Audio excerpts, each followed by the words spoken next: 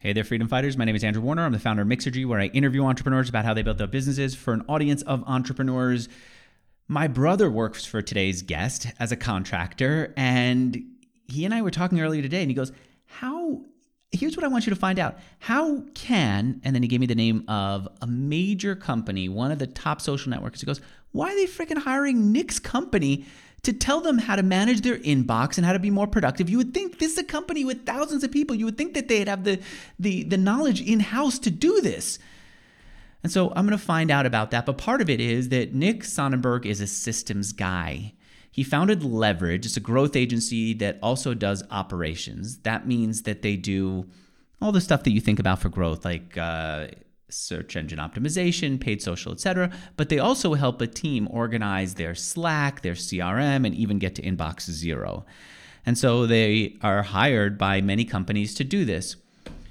I invited him here to talk about how he systemizes and how he built up a business where he does this for clients, and to find out about his book, which he sent me an early copy of. It's called Come Up for Air: How Teams Can Leverage Systems and Tools to Stop Drowning in Work. Here's what I'm going to be doing in this interview. I want to find out how he built up his company. I like the idea that he's doing consulting for systems and organization and keeping teams productive.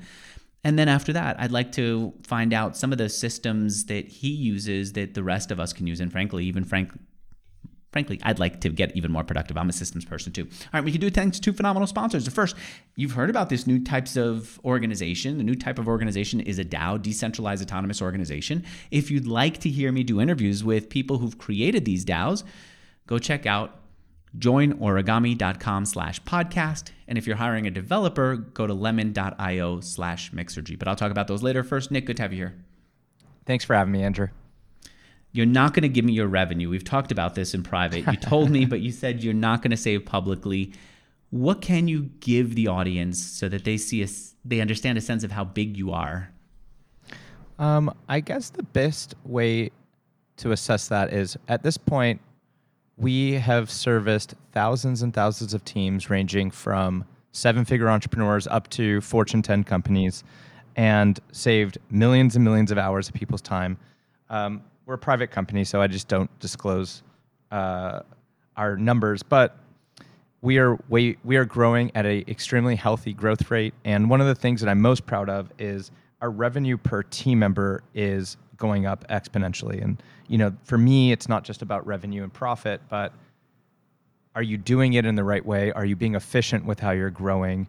Because it's not like rocket science to grow a company. Not that it's easy to grow a company into the millions or tens of millions or billions, but if you want to burn yourself out and work really, really hard and have everyone do that, you are going to grow a bit faster. So I think it's not just how big you are or how you grow or where you're at, but it's how you get there and the path. And I'm very proud, not just of our size, but also of the way that we're going about growth. Okay. All right. Give me an example of a client that you helped. What did they come to you with, the problem? What did you do? And then what happened afterwards because of that? Man, there's so many companies. I mean, we've worked with, I'll give you one, L&R Distributors. It's in New York. They have about 1,000 people, but we worked with kind of their top 150. And they come to us just like how so many other companies come to us. They have the scavenger hunt problem. When you get hired at a company, if you think about it, you're given an employee handbook of vacation days, health insurance, core values, but you're not given an employee handbook on, hey, at L&R or at company ABC, this is how we operate. These are the tools we use to work together as a high-performing team, right? And that's the purpose of my book that's coming out. It's to be that employee manual that you never got. So they came to me, and they had the typical issues that poop spray companies have had, or large condom companies, or tech companies, or financial... Poop spray company meaning Poopery is one of your clients. Okay, be specific. What's a problem that they had? So it's the same problem at all. They have a scavenger hunt. So they don't have alignment on all the various when to use nor how to use all the core tools. So starting with how they communicate, right? They were communicating over text, over email, over Microsoft Teams, but there was no alignment on when they should use what. Some people, they're like, oh, Mark prefers talking in Microsoft Teams, but Justin prefers Outlook and Andrew prefers text. And it's not sustainable to keep track of, hundreds or thousands or even dozens of people's preferences. You have to align people. Look, as a company, it's unfortunate that maybe you prefer this tool over this tool, but as a company, we need to make a policy here so that we don't have to keep track of like 600 million preferences. So that was one thing. There was no alignment on how they communicated. Not to mention the way that these various tools were rolled out, just like so many other companies, Microsoft Teams wasn't rolled out properly in terms of channel architecture, third-party integration. So, before you know it, you've got all these various channels with similar names, and you're kind of back to square one where you don't know where to look to find what you're looking for, right? Yeah. If you have 10 channels, social media -1, social media -2, media -social, SM, like it's defeating the whole purpose of this tool because it's hard to find what you're looking for. So you need to have policies around when to use tools and how to use tools. Okay, I'm with you on that. So you set that up, and then what happened to them as a result? So we set that up. We taught them how to do email properly, which is something that we've all been using for decades, and people don't know how to get to inbox zero. And then we also rolled out tools like Asana for work management. So what we saw as a result is we saw, on average, around 8 hours a week. This is subjective, right? Because when we engage with people, we're not sitting there with like an hourglass timing stuff or like with a stopwatch. So after we survey people, we get some averages. And what it turns out, and it's not specific to them, this is an average across basically every company because everyone's got similar issues. They're saving on average around a full business day a week. And it's not just the time savings, it's the culture goes up too. Because no one likes going on a scavenger hunt. No one likes chasing people over text, over email, over Teams, over Asana, chasing for an update or for work to get done. And so what we see from this work is productivity skyrockets. People are able to work on things that give them joy or tap into their unique ability, which is my ultimate mission. And culture goes up because you can start trusting that you ask someone to do something and it's actually going to get done, and you don't have to waste all that time and energy and frustration, chasing people. Okay, let's talk about how you got here, and then we'll do some tactics later on in the session. One other thing with that specific to L&R is they were able to close a multi-million-dollar deal with a company. I can't disclose their name. And they give a lot of credit that they closed that deal and they won it. They won that deal over others because when they presented the game plan, they did it in an Asana portfolio that we helped them set up with milestones and Gantt charts. And they really gave a lot of credit to the fact that the person that they were presenting to trusted that they were going to actually be able to deliver on the project because of how organized they were. So I didn't mean to interrupt you, but it was another kind of big win with that company.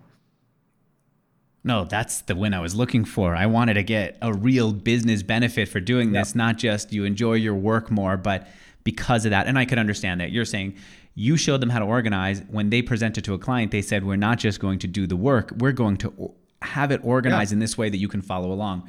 Yeah. Okay. I'm with you. Let's get into how you did this. You worked on Wall Street. You met someone who opened your eyes to entrepreneurship. What did the person say? So my background's in high frequency trading. So if you don't know what that is, I did that for 8 years. And basically I'm developing algorithms and coding computers to trade stocks at super, super, super high frequency. We're talking nanoseconds and microseconds. And it's fully automated. So I know nothing about the companies that I'm actually trading. It's purely based off of math and theoretical mathematical discrepancies. And, I would trade billions and billions of dollars a day trying to capture fractions of a penny at super high speeds. In that job, I really developed a further appreciation for the value of time because in high frequency trading, literally a microsecond can mean the difference of making or losing millions and millions of dollars. And I developed a further appreciation of the power of automation because it was all automated, and a further appreciation for how this celebrating small wins. We would be giving each other high fives on the desk if we saved a microsecond. And so applying that same thinking into the business world and not just looking for that quick 3-hour a week win, but literally, how can I save a second? But maybe that's 1 second of a process, and I do that process 60 times a day. So that's a minute a day of time savings, 5 minutes a week, 20 minutes a month, right? That's like 4 hours at the end of the year for that one tiny little improvement to a process. And that's 4 hours for me. If I've got a team of 20, that's 80 hours of productivity for the year. And so that's the way I think about a lot of these things. And I'm not just trying to find huge wins. I'm trying to find a small win because I know at scale how valuable that is. I ultimately, back to high frequency, I was 30 years old. I'd made a decent amount of money. I had some savings, and I had this idea for an app that eventually I started thinking to myself, I would regret if I didn't give it a shot and jump into the deep end and give this a try. And so I went off and developed this scheduling tool. So I've always been passionate about productivity and saving time. And during that journey, Zirtual, which at that time was one of the biggest virtual assistant companies, and we're mutual friends with the old former founder, they announced bankruptcy one day. And I was having dinner with my ex-business partner. He was a good friend of mine at the time. And we were brainstorming, what did Zirtual do wrong? And where is there an opportunity for a better virtual assistant company, freelancer marketplace? By the end of that conversation, we had come up with like a very interesting business model that I knew selfishly I would want for myself. And so what I said to my old business partner is, look, I can build the back end bootstrapped in a day. You can get 5 clients, because he was on the speaking circuit and had a bit of a following. So I'm like, look, why don't we do that tomorrow and we launch on day 2? And we did that. And it was like put together on duct tape and spit, but it worked. I built this back end using Trello as kind of our database of tasks. He got some clients. Within a month, we got 100 clients. We gave a talk somewhere. We got 100 clients. We were already doing a decent amount of revenue. Fast forward a year, we're already into the 7 figures of revenue, 150 plus contractors, and we grew very quickly. Actually, we grew too quickly. Let me pause Yep. before you take it to where I think you're going to go. Let me understand how you got to this point. What was it that you said that Zirtual was going to do differently? Or what were you going to do different from what Zirtual did and different from all the other agencies? So I wanted to build a platform where it wasn't a dedicated assistant model, right? Because coming from high frequency trading, I think about risk a lot. And so for me, having one dedicated person, to me, felt like there was risk. What happens if that person quits or leaves and I've just invested all this time getting them trained up? But 2, one person's not going to have all the skill sets required for what I needed. I wanted to be able to not just delegate admin stuff, but also get help with a website, get help with design, get help with producing a podcast, so have you, right? So I wanted to have this hybrid of these distributed models where every task you post, you get a different person. So there's kind of no degree of personalization, but also have the personalization.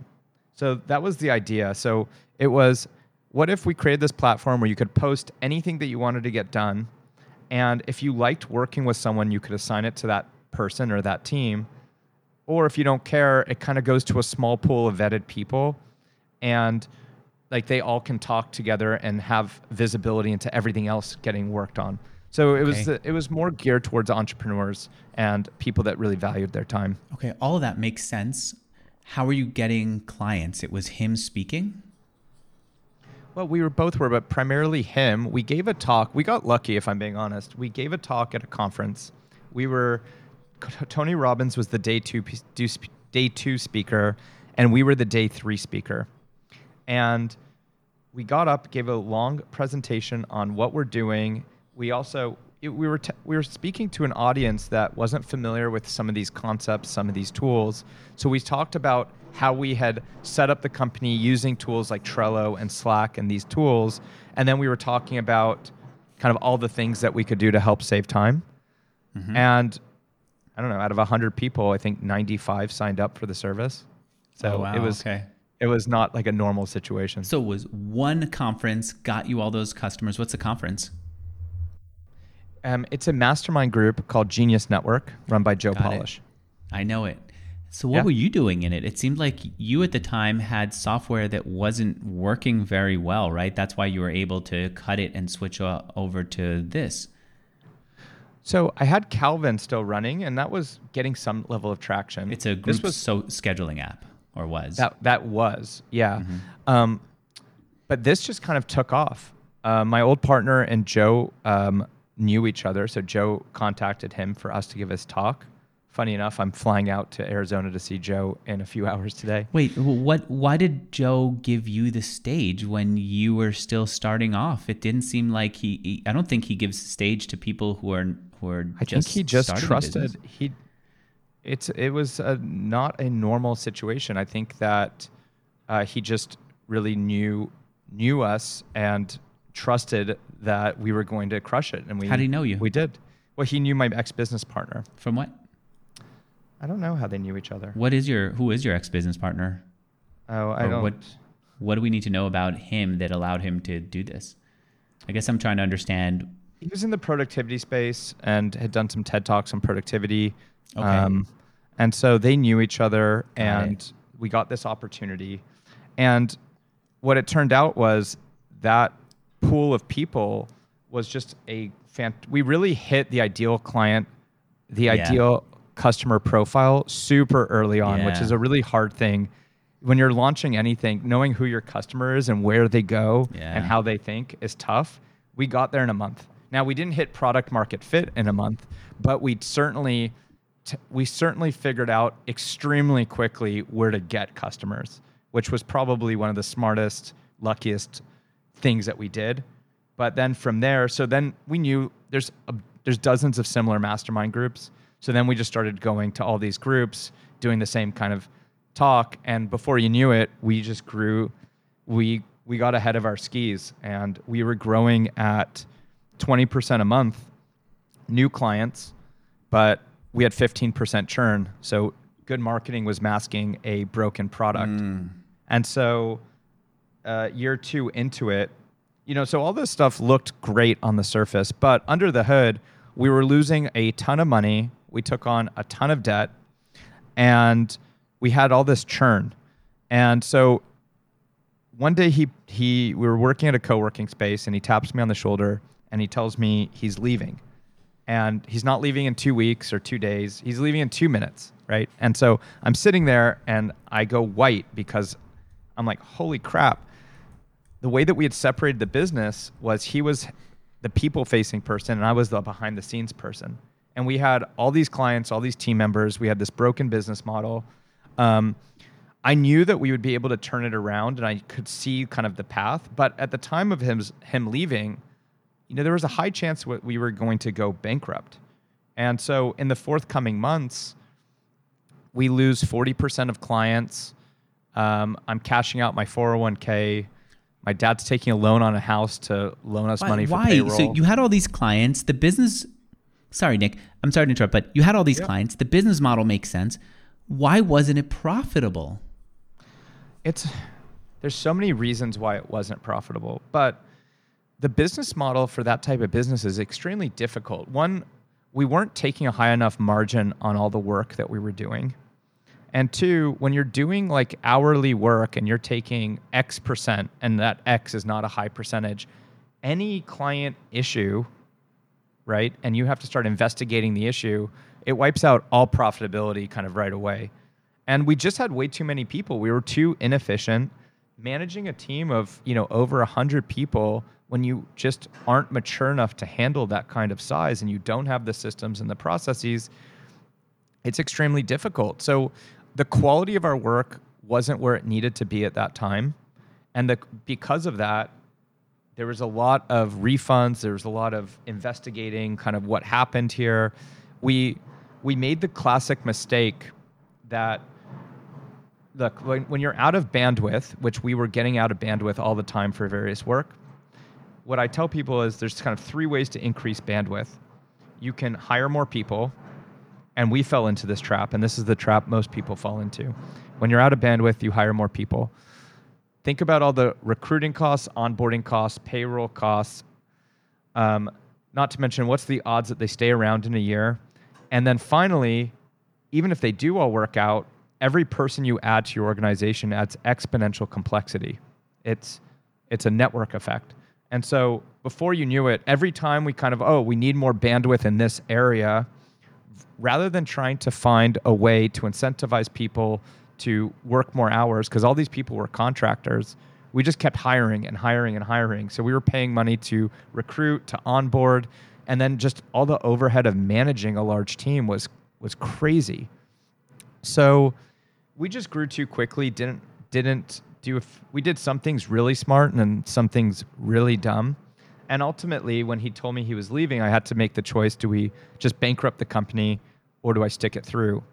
And ultimately, I saw a path forward. I could see where we were operating inefficiently and how to simplify and make it more efficient and profitable. And ultimately decided to stick it through. And it took a lot of work, but I'm happy I did it, because the silver lining was it really forced me to figure out, how do you run a company the right way? How do you create this well-oiled machine?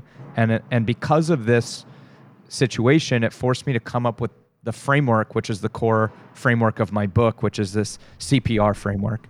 And so ultimately it was a blessing, but I definitely had to go through a lot of suffering to get to this point. All right, I want to know what you did, but first let me say my sponsor is Origami. Do you know much about DAOs, Nick? Decentralized Autonomous Organizations? I mean, very basics. I haven't gone too deep into it. I did consult for some crypto companies, but it was more on operations and efficiency. So I wouldn't even call a DAO a crypto company, though I guess there's a connection because it's all on the blockchain. It's basically a group of people who all decide we're not just going to be a community that hangs out and talks about a topic. We're going to be a community that hangs out, talks about a topic, and grows a treasury, meaning we all have to grow our bank account together, even if it's not literally in a bank account. Well, if you're going to have a group of people manage money like that, how do you make sure that not one of them steals it? How do you make sure that the people who are all in the community get the right vote? Well, that's where blockchain technology comes in. It makes sure that there's a wallet that multiple people have signing privileges on, and not one of them can take all the money out. It has a voting system that's open so everyone can see how everyone else voted or whether everyone else voted, and it allows everyone to keep aligned. To show you the power of this company called Bankless created a DAO. I was just on the phone this morning at 6 o'clock my time with a dude who's part of the DAO, the Bankless DAO, and he's spending his time telling me about how they're coming up with something called Bankless Card. Good dude, why do you care?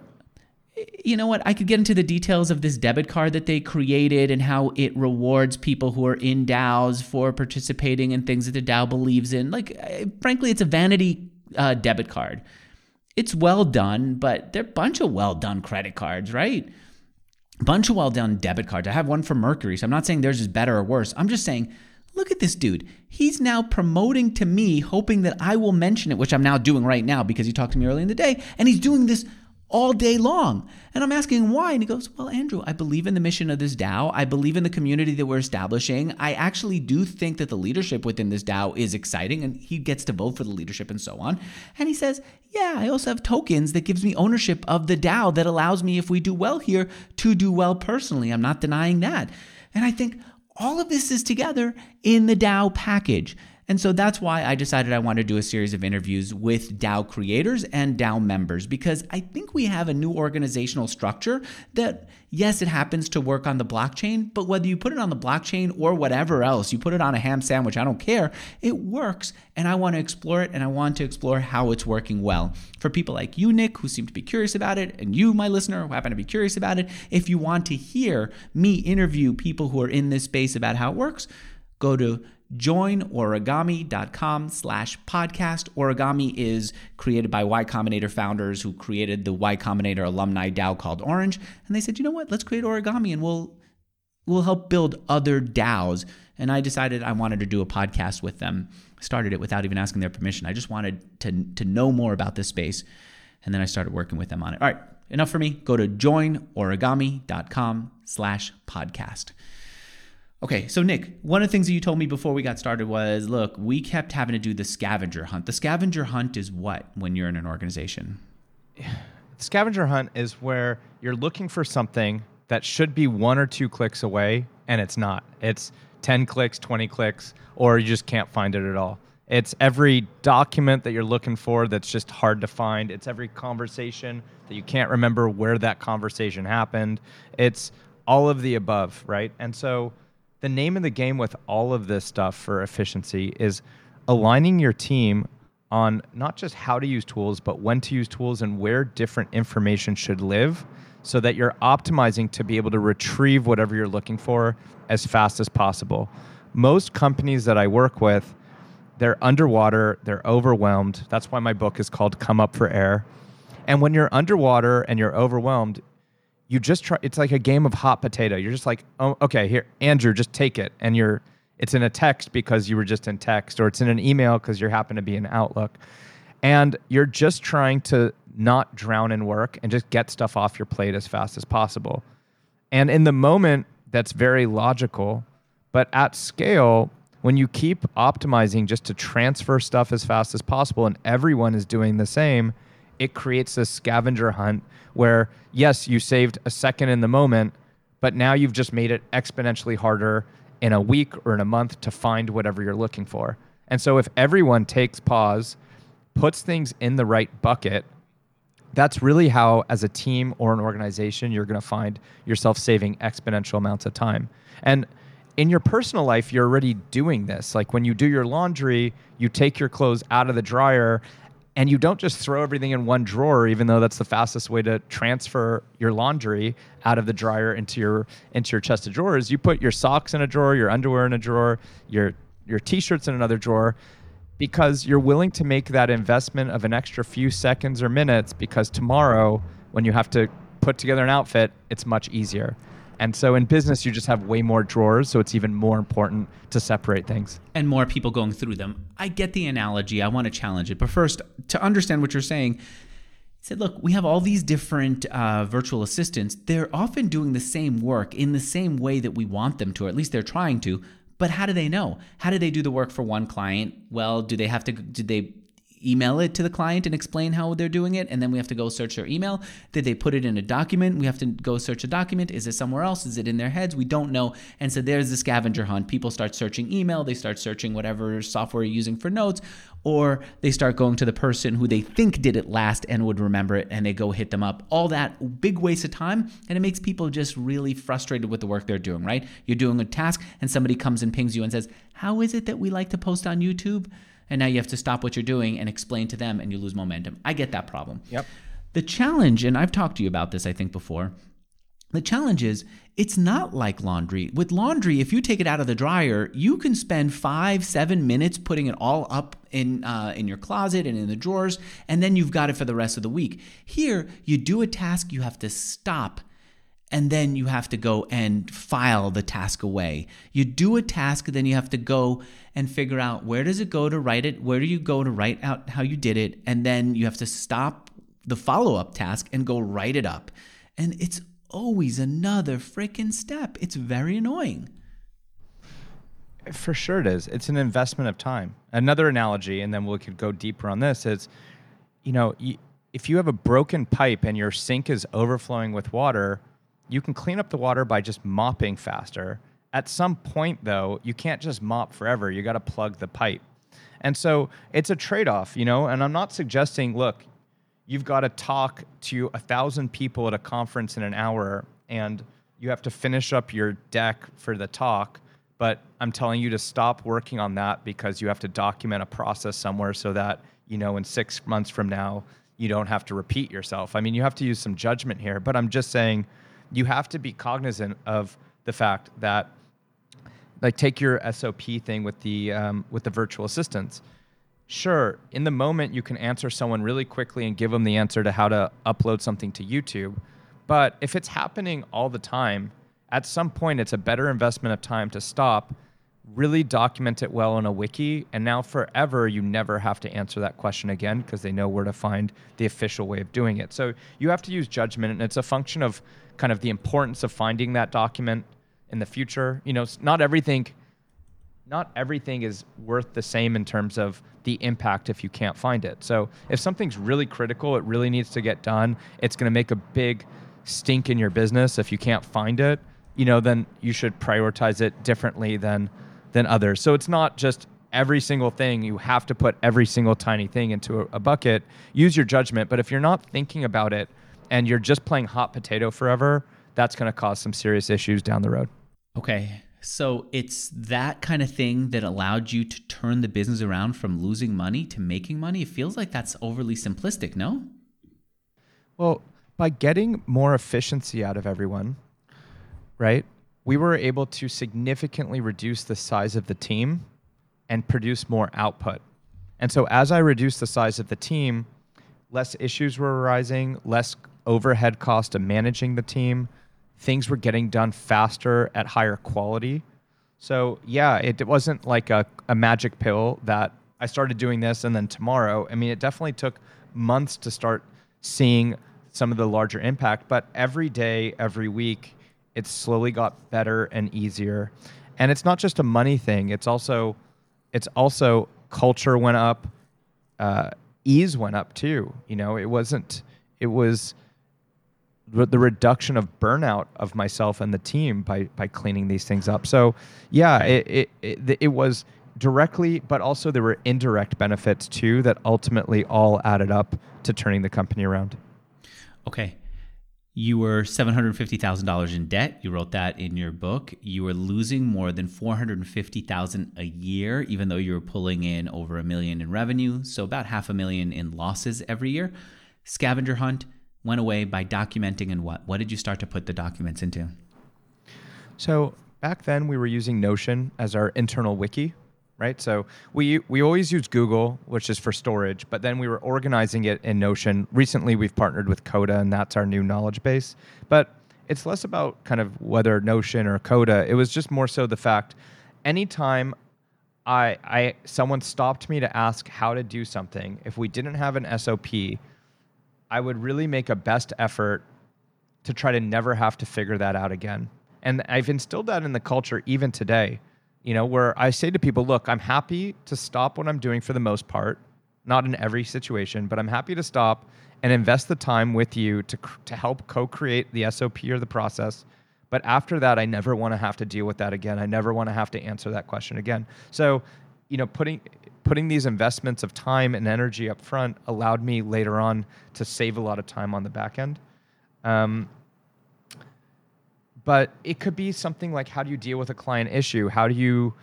What's our best practices for delivering this service to a client, right? So processes and SOPs are everywhere in a business, from how to do payroll, how to onboard a client, how to onboard a team member, how to deliver a business efficiency roadmap. And the more you can systematize things and have a structured way of doing things, the more consistent the client experience is, the fewer errors there are.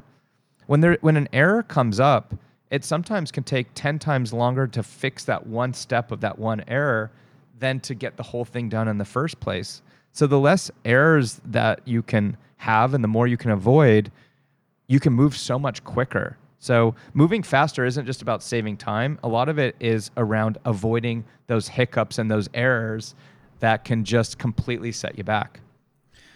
Okay. So the other thing that my brother said to me was, he said, Leverage started creating these packages. Instead of charging per hour, they started creating packages like advertising on Google, etc. Is that the next big step? No, so we're shifting, really doubling down on the operational efficiency training and consulting side of the business. So we've evolved a lot over the years, where we started off on the freelancer marketplace and VA side.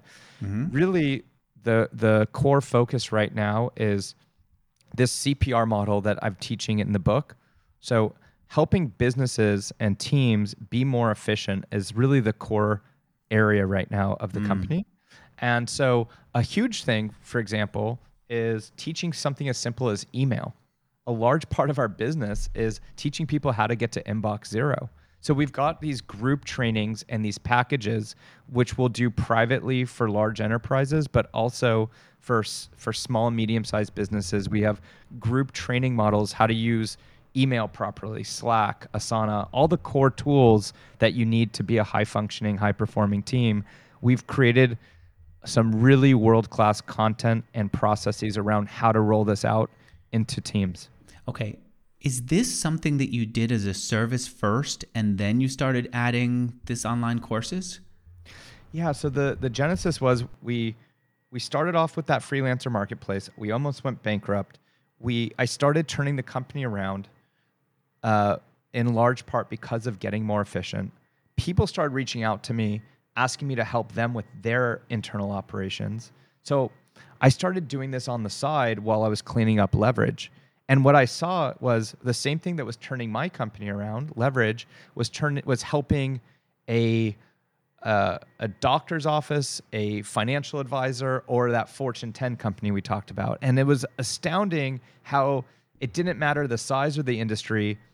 There were these 3 buckets, CP and R, that everyone needed to think about to be efficient. And if you think about it, email's been around for a while, but Slack and Microsoft Teams and Asana and Notion and Process Street or Suite Process, who you introduced me to, like, these are all relatively new, and people just haven't been properly taught the purpose and how to best use them. And so I got this aha moment that really the big opportunity here is how do you teach teams the best practices of these tools that we've established? And so that's now the core focus.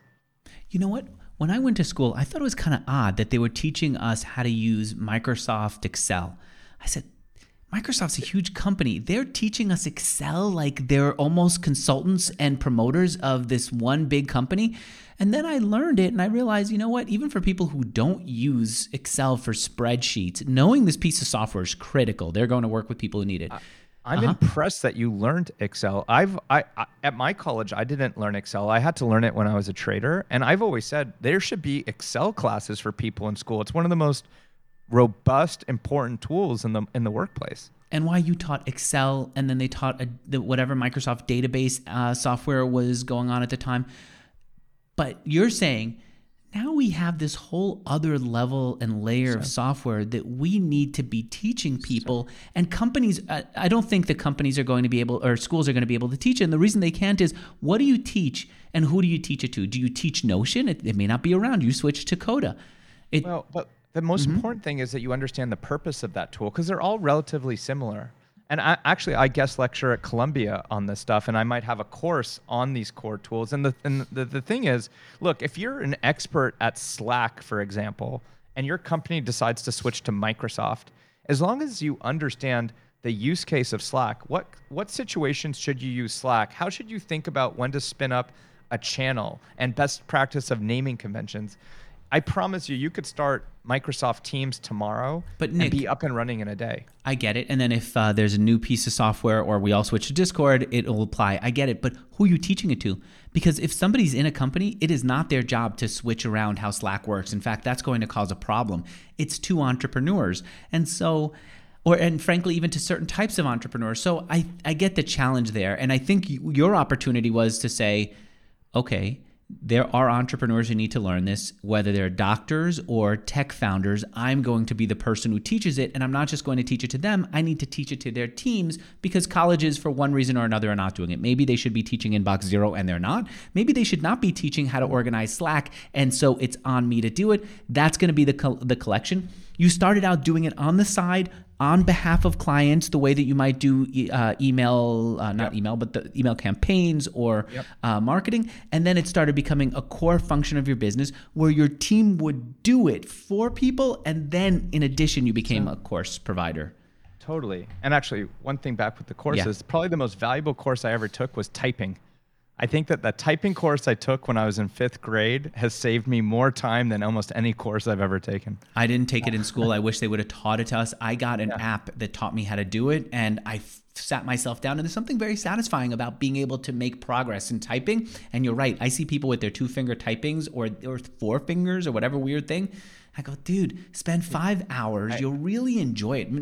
Even if it's 5 weeks, you'll really enjoy the process of improving. It's one of the few things that you can improve without any need to artistically understand jack. You just have to keep building up muscle memory and brain to finger connection. That was that one. And I think similar to typing, teaching how to use email properly in some of these tools will be future courses in some of these universities. Okay, but I still want to understand the way that this progressed, because you're not an info marketer. You are someone who does, like my brother is working with you and getting development work where he does coding for your clients. So you're more, in my mind anyway, tell me if the numbers show differently, you are majority consulting services company, right? Or no? Well, so we have this historical kind of, let's call it a growth agency to the business that we are going to rebrand, and that's going to be a standalone entity, so that leverage going forward is going to be really focused on the operational efficiency, consulting and training. All this other stuff that we've done historically, the development and things, will continue, but we're figuring out a new name to keep it nice and clean. Is it more consulting or more education? My focus is more on the training. We do consulting, but honestly, what we found is it's so similar, the needs of what everyone needs, and there's such a big.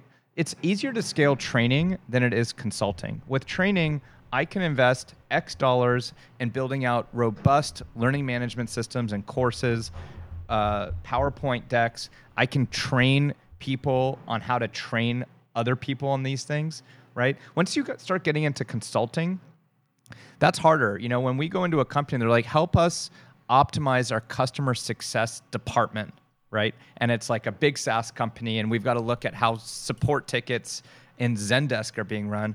That's not so easy to scale. That's like a custom problem that we're trying to solve, which we can do. But there's such a big market with just training in these tools, and it's so much more scalable, and it allows us to do it in these group formats at a higher profit margin, that a big key focus is going to be scaling the training side of the company. Okay, but I still want to understand the evolution of the business. Evolution of the business was a marketplace of virtual assistants, then an organized collection of virtual assistants, then it's you systemizing your business, then you systemizing other people's businesses, then it's your team systemizing other people's businesses, and now it's shifting more towards we'll teach your team how to be efficient and systemized for themselves. So yes, that was pretty close. So yes, we started off, we called ourselves a virtual assistant / let's call it freelancer marketplace. Then over time, the type of tasks and projects got more complex, and they started asking for web development, CRM help, so on and so forth. So it started getting into this gray area where marketing and operations were starting to collide. So we started calling ourselves a growth agency. Simultaneously, I created an LLC where I was just a one-man show doing some private consulting. Then the growth agency started working, becoming more profitable. We started cleaning up a lot of the kind of historical baggage that we had. And what I started realizing was that actually there was such a strong pattern with all these companies that I could actually create structured processes and content and train other people, which at first I didn't think I could train anyone to do what I was doing on the efficiency side. I was like, this is just how I think. How can I train someone to duplicate how I think? But then I just started seeing such a strong pattern that I started creating this IP and this training materials. And then I started slowly getting people trained up to help support clients. And so the genesis of it was I started slowly removing myself from the client engagements and getting a team to do it. And we're creating video modules and PowerPoints, and we were creating that structure. And then over time, that kind of got locked in, and we really got a dialed in process with how we would roll out this framework inside of companies. And so I think like anything, you start off something and you have to figure out, is what you're adding a valuable service or product to someone? And we got that early with this efficiency stuff. Like we knew that we were adding a lot of value. Now, we didn't have robust systems at the beginning because we're just figuring out how do we actually deliver on this product or service. So then we started emphasizing how do we optimize the delivery of this. So we're, from the videos to how you conduct a meeting. We hired Blake Eastman, who's an expert at nonverbal communication, to train our team on presentation skills, because we're working with some of the world's top companies. You have to be professional. You have to be able to analyze a room and be able to the change management with this stuff, which we haven't really spoken about, is one of the hardest pieces of this. When you tell someone, hey, we want you to use this tool differently, or we want you to stop doing it this way and use this new tool, it's like telling someone to brush their teeth with their other hand. So there's so many things that you have to get right in terms of how you deliver it. But over time, we got better and better and better. We started really investing in these robust pieces of content and process. And so, yes, we still do private engagements for large companies, but at this point, we've built such a strong amount of content and process that a big part of the business now has shifted to how do we scale this and do group trainings for people so everyone can get the benefit of getting access to this IP. Okay. How do you get customers? How do you get these big customers that I've heard in private you have? So we have partnerships with a lot of these big tech companies, right? So Asana, Coda, Process Street, a lot of these companies, it's a win-win for them. One of their biggest problems that they have is, how do they get people using their tool properly? So they might have closed a deal on some big organization. It doesn't mean that those people are using the tool right. And if they don't use the tool right, there's a higher risk of cancellation. They're not going to be expanding the seats like they could be. So they look at partners like us, and we're one of the main strategic partners for a lot of these software companies, where they'll hand off a big client to us because they want us to make sure that they're successful with their tool. Got it. Okay. That's a huge unlock for customers. I get it. So in the beginning, it was these mastermind groups that were sending you customers. The next big group of people who are sending you customers were software vendors. I get customers in a few ways. One, I give talks or podcasts or go to masterminds. Two, I have a column in Inc., so sometimes people come through that. A large part of it, though, is the partnerships with software companies, and then I'm the next big push is going to be my new book that's just come out, is going to be kind of the key marketing asset, I believe, going forward. Okay. All right. I'm going to say the second sponsor is a company that anyone can turn to, including you, when you need to hire developers. All you need to do is go to lemon.io/Mixergy. They started out with this understanding that in Ukraine, there were phenomenal developers that were underpriced because it costs less to live in Ukraine than it does to live in San Francisco. And so the founder was Ukrainian. People kept asking him for introductions, and he turned it into a business.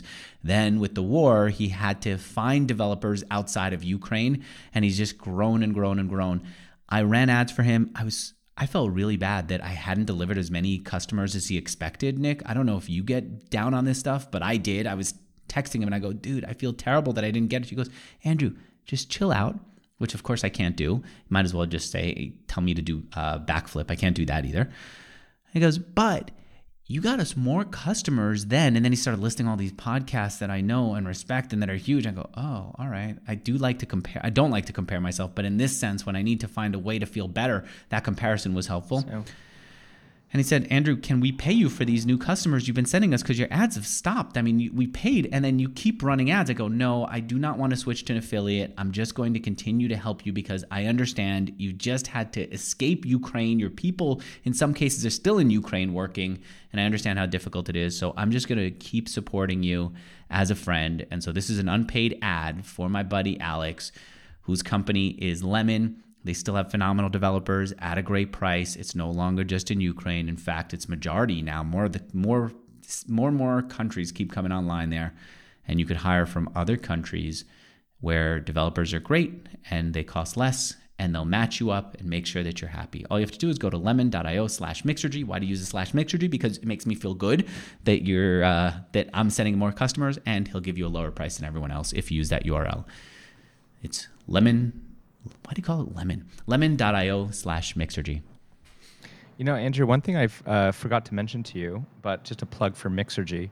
When I left high frequency trading, I knew nothing about entrepreneurship, right? High frequency trading is extremely specialized. I did this one thing called index arbitrage. It's such a nuanced, small sliver of what trading is. And so I knew nothing about marketing, sales, product market fit, how to develop anything. And so part of my education years ago when I was first getting into entrepreneurship was I took basically every course at General Assembly, and I was listening to a ton of your podcasts back in the day. Thanks. I love hearing that. And then we got to connect at a conference in Bali, which was running remote. And I forgot this. You reminded me. I kept asking you questions about Asana because we were using it to organize ourselves. You asked me. I eventually switched to Basecamp for project management. Oh, interesting. Which I freaking loved. I hate being interrupted by text messages, and so Slack was annoying. I found that Asana had too many subtasks and too many distractions. Basecamp, super streamlined, clean, everything is there. I don't like that everything has its own page, like you keep firing off another HTML request, but it worked. And then from there, I actually switched over to Notion because I don't like switching apps. And so I don't love Notion for project management, but what I like about it is I can customize it any way that I like. And with a little bit of Zapier connection, I can make it do what I need it to do. And it's not as good as dedicated project management software, but it's more flexible. And so I'm happy with that. What do you say about that? Look, I think that the most important thing is less about the tool, but your team is aligned on when and how you guys are supposed to be using it as a team. So I just want to preface everything with that. If your team knows exactly when to open up Notion, exactly when to open up Basecamp, and you guys are aligned, you're winning. That's the most important. There's personal preference involved with all of these things too. My general thinking is Notion, even though they do market themselves as being able to do project management, I think it's a mistake and it's confusing. I think at the core, it's an internal knowledge base and it should be used as a company wiki. And project management or work management is so foundational to the day-to-day of a company that you shouldn't try hacking a tool that's not specifically built for such a big, important problem, and that you should use a work management tool for the tasks and the projects. Notion's fantastic. We used to use it. We're using Coda now. They're both great. But even Coda starts talking about project management and work management. And, for me, it's like, no, use a proper tool built for that purpose. Like if you're going to chop down a tree, would you rather have a Swiss Army knife or a chainsaw, right? And so these tools, they can be interpreted like a Swiss Army knife, but when you've got lots of trees to chop down, and in business you've got lots of tasks, lots of projects, you want to have a chainsaw for those. And so I would, if you like Basecamp more than Asana, we could have a separate chat and talk that through. But that's totally fine. That's your personal preference. But I would use Basecamp for your tasks and projects, and separate that out from Notion would be my recommendation. I hear you. And one of the project management tools and CRMs that we used for guest tracking was Pipedrive. And Pipedrive is easy to reproduce in Notion. And so I did.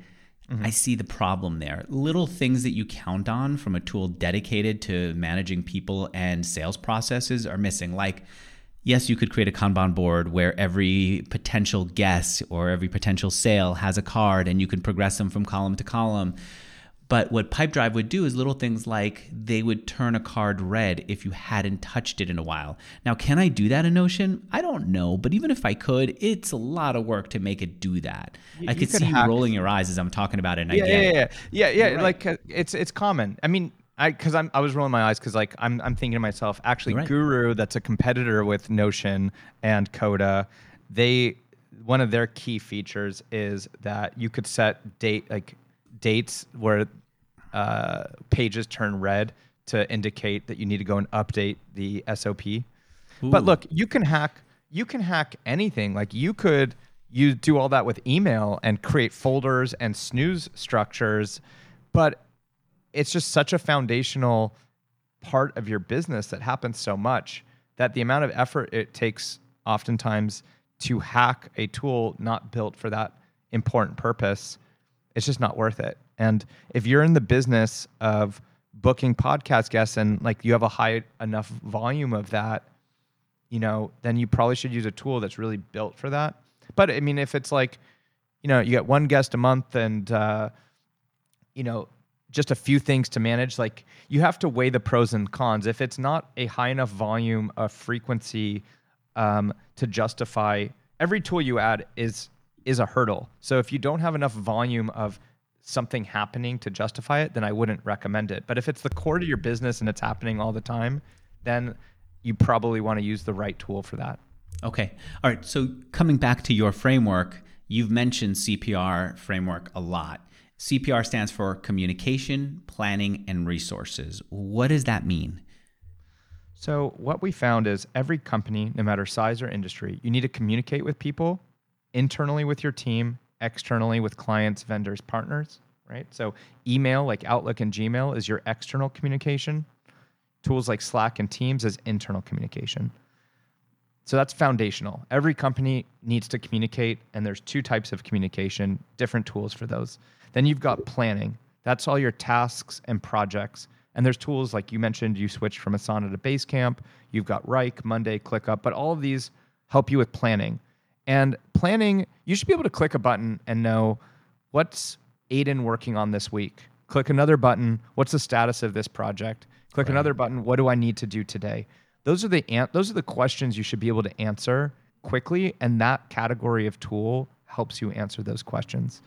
You just can't, in a communications tool, answer those questions quickly. Communications tools are great for communicating, but if me and you were to go camping in the forest together, we would need walkie-talkies to communicate with each other, but we would also need a map to navigate out of the forest. And Slack and Teams and Gmail and Outlook, those are walkie-talkies. Basecamp and Asana is like a map, and there's distinct use cases for needing both, and people just haven't thought about it like this, and they start using text and email like a Swiss Army knife. And then lastly, you've got your resources. Every company, if you're listening right now, you have knowledge, you have SOPs, you have processes, and there's tools built to house that, right? So you've got tools like we've mentioned, like Coda or Notion or Guru or Confluence. Those are knowledge bases. It helps you to organize SOPs and knowledge. So anything that answers the question who, what, when, where, why, that should go into your digital wiki, right? It's like your company employee handbook that should constantly be updated so that if someone needs to find an answer, they don't have to bother people's time asking. They could find it for themselves, or you don't have risk that someone leaves and all of that knowledge just disappears the moment they leave the door. Likewise, you have dynamic knowledge that is what I call a process, tools like Suite Process, Process Street, so on and so forth. And that answers the question, how? How do you onboard a new team member? How do you onboard a new client? How do you do payroll? Where it's a sequence of steps that need to be done in some conditional order. And every company has processes. Even if you're day one of a company, you have to be thinking about processes. And again, it helps to minimize error of something happening, minimize error of someone leaving. It helps to make sure that you have consistency. You can integrate it. You mentioned Zapier. You can integrate these tools with Zapier and start automating steps. And so those are the three buckets, C, P, and R, that I found every company needs to think about. And then lastly, on the process side, something most people don't understand that we really emphasize in the book is there's a difference between project management and process management. And if you're listening right now and you're early stage, when you're early stage and you don't have processes that are robust and stress tested, you're dealing with a lot of ad hoc things, a lot of projects. You're figuring things out for the first time. As you figure things out and you have a set way of doing something, it moves from being an ad hoc project where you kind of you didn't really know how to do something, and then after a few times you figured it out. Once it's repeatable and you have a set way of doing something, it moves to being a process. And there's different tools for managing projects versus process. But one sign of maturity, I feel, as a company is the ratio of projects versus processes. The more processes you have means that you've figured more stuff out. You've invested time, resources, and energy to figure out how to do something. And so a good indicator of the maturity of your team or organization is that ratio of processes to projects that you're working on. Processes meaning we've done this, we've repeated it, and we were just going to basically run it like software. And so the services become more software. Yeah. Or more like software. Yeah, and it might be all right, because once you have a process, then you could start saying, okay, this is 100 steps, and I used to do all 100, but no, now I could pass 3 steps off to someone else, whether it's a virtual assistant or someone else, because they have instructions on how to do it. And the best way to work yourself out of a job so you could do higher level work is to delegate it. And if it's not properly documented, it's extremely hard to get those things off of your plate. You know what I've been struggling with now? It's notes and CRM. I might have a conversation with you where you teach me something that I need to remember. I want to be able to associate that with you, but at the same time have it as a note so that when I'm going to learn how to do this thing or learn how that other thing works, I can find it too. And I don't think of how do I do it being in a CRM, but I need to have it connected back to you as the person who showed me. And that part's been a little tricky. And so I'm finding myself putting more stuff in Notion because they're notes when they should be in a CRM because I want to remember it next time I meet someone. So this might be an edge case where you have to put it in 2 places. So the CRM is where you'll be able to know next time we talk, notes on what we talked about. And you pull up my contact record and you see it. But if it's something that you want the team to know something like an SOP, then, Notion is probably also another place where you have to put it. So there are cases where you have to copy paste.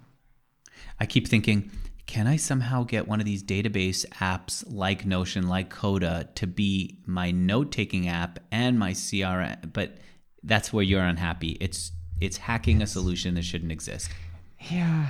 It's tough to find like that all-in-one that solves, your business cases are going to be different than mine and someone else's. So it's hard to find a tool that's going to be that all-in-one perfect for what you're looking for. But, I would just say, if it's important to you to take notes on a person, put it in there. And, it might not even be all notes of what we talked about you care for the team to know. So, maybe all of the notes go in the CRM and then maybe a subset of them that you want everyone else to see goes into Notion.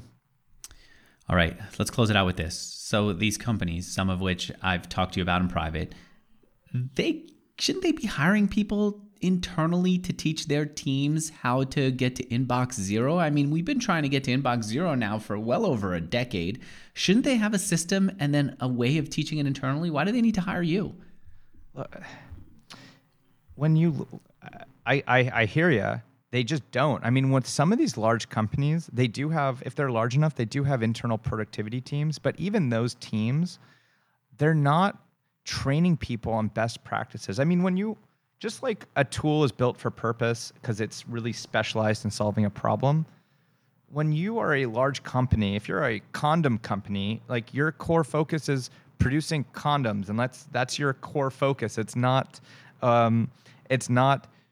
how do we use systems and tools properly? So it's just not a core focus. They have IT departments inside of companies, but that's more like administering and rolling out and making sure that like your computer has password protection and you've been able to install the apps properly.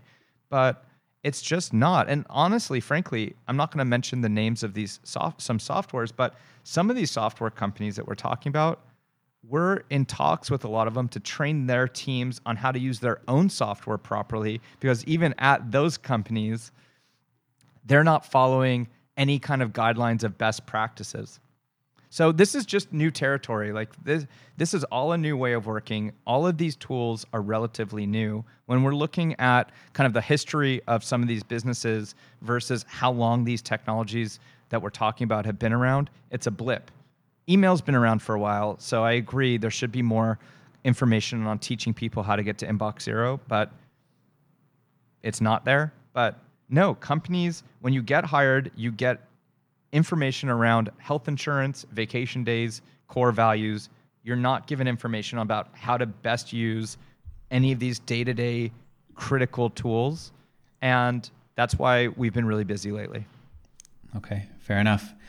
The website is Get Leverage. I kind of feel like you've used that name now for about a decade. I feel like you should just have changed your name to Get Leverage a long time ago so that people know how to find you. Yeah. But it's and a company. And come up for air.com is where you can find information on the new book. You got comeupforair.com? I mean, it was expensive, but yeah, I bought that one. What'd you pay for that? That's a good domain. I think I paid like around 6K, 6 or 7K. It's worth it. Dude, Yeah, I totally. had this crazy domain story. I wanted to get my wife her name as a .com so that she could have a new site with all the work that she's been nice. doing. We didn't have it, so I used the service to put a bid in. Couldn't get any response. Used the service again. Couldn't get any response. Michael Seiger, who is phenomenal at getting domains, his company DNA Academy was bought by GoDaddy. He is in the domain space for years. I asked him. He introduced me to the company that we were hiring. He introduced me to the founder. Still couldn't get a response with his help and everyone else. I finally say, okay, you know what? Let's just go buy a different domain. I log into my service. It turns out I'd owned so many domains that I had her name as a .com. I was bidding and not getting a response from myself. And then my brother, who gets the messages on all the domains, I told him the story. He goes, wait, that was you? I go, yeah. He goes, I've been getting all those messages trying to buy the domain. I assumed that it was all spam. That is absolutely hilarious. Yeah. Yeah. All right. Domains, I own 100 or 200 domains, but yeah, I was lucky to get that one. And some of these domains, I went through a broker to get it. Otherwise, you're creating fake email addresses so that people don't look you up to know how desperate you are to get the domain. All right. Congratulations on getting it. Great book and great website. It is getleverage.com, right? Cool, Yep. Nick. Thanks for having me, Andrew. Thanks. Thank you all for listening. Bye.